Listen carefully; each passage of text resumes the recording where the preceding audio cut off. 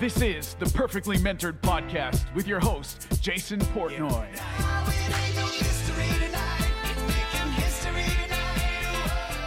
I think this is a hard thing for a lot of people, especially post-pandemic, right? Who just have been away, they can't meet with people, and now they're back to meeting face to face. And a lot of people just didn't have social skills to begin with, and this just amplified it a little bit more.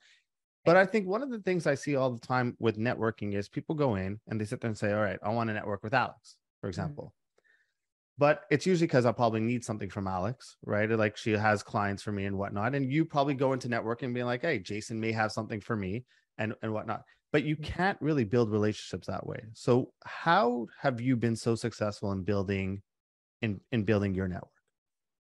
I mean, this is what I will say. I have honestly, with every maybe 1% I don't have a relationship with, but 99% of my clients are like, they become my friends, you know what I mean? And I don't really gotten to a place also in my career where I don't really work with people who there's not an alignment, right? Unless it's a very unique situation.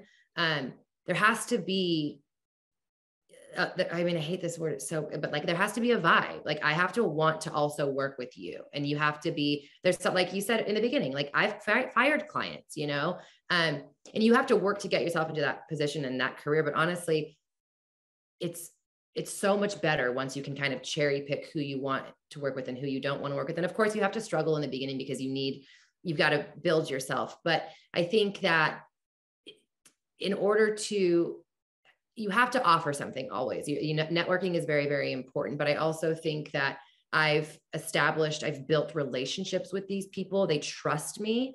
And those are the clients that I'm going to have for the rest of my life, right? Of course, they have to know that you're bringing value to the table in order to gain their trust in you and to want to work with you. Because like we know, there's a million other agents.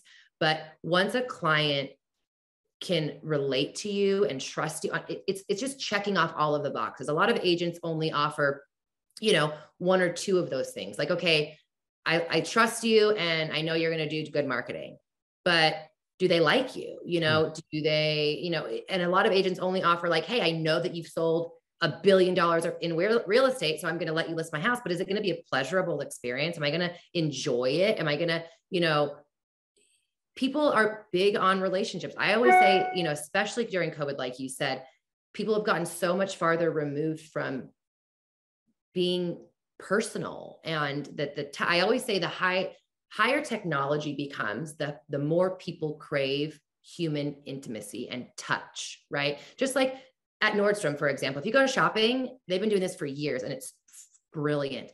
A lot of really, really good employees at Nordstrom will write you a little note after you've shopped. Let's say you spend $500. I'll write you a little note. Hope the dress looks good on you. I can't wait. You know, hope your party is fun. Whatever they built on the relationship for the 30 minutes that you were there shopping.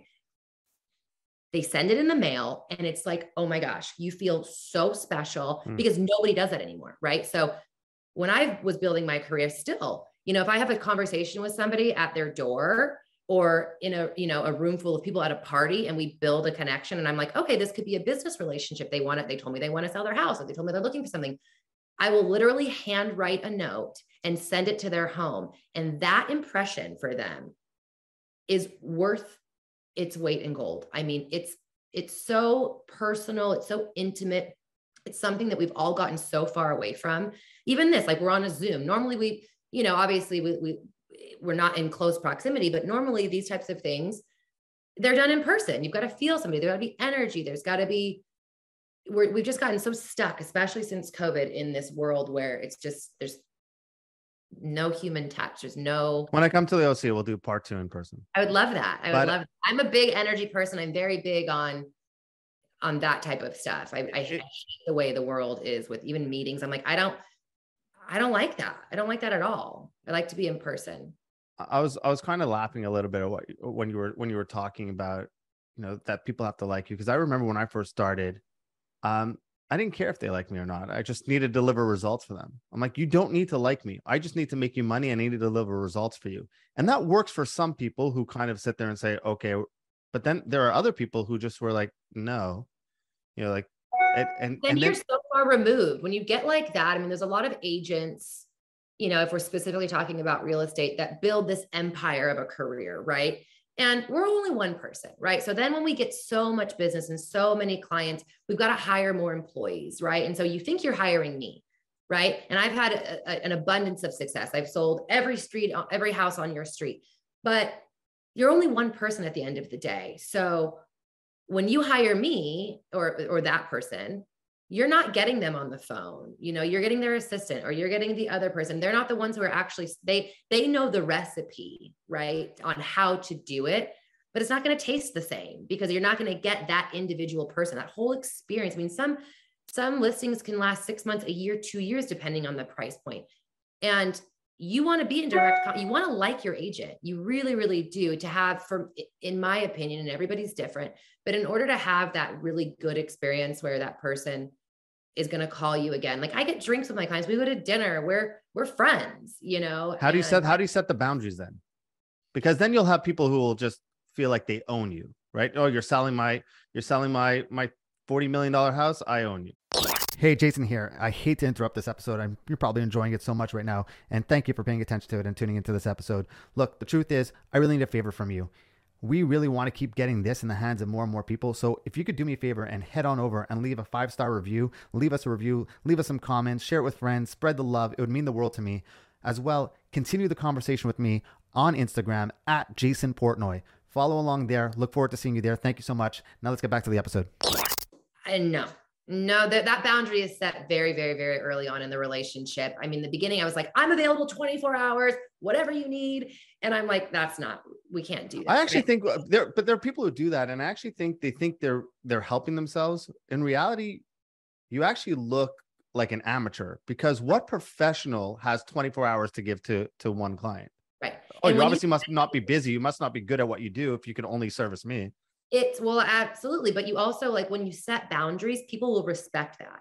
Right. So when you're just available, and trust me, I've been in positions where you open that door a little bit and you answer the phone after, 6:30, and then they just think they can call you whenever. And you're always, and they become more needy. But when you set those boundaries and you say, listen, this is my family time, please respect. And if it's an emergency, obviously, that's different.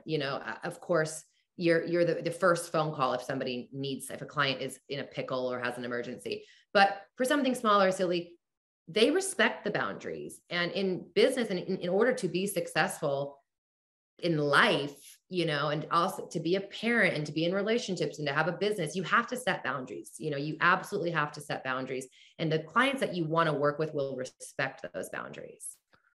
Hey everyone, thank you for listening. Hope you enjoyed that episode. Thank you for your attention. And if you made it this far, you're clearly somebody who wants to take their business to the next level. You want to get better. And I understand that being an entrepreneur sometimes can feel like a little bit of a lonely journey, which is why being part of a thriving community of like-minded people is just so important. It was super helpful in my own development as well. And as is the ability to instantly get answers to the questions you may have in order to grow and scale your business. It's for that reason why I launched a consulting coaching program called the Market Domination Method.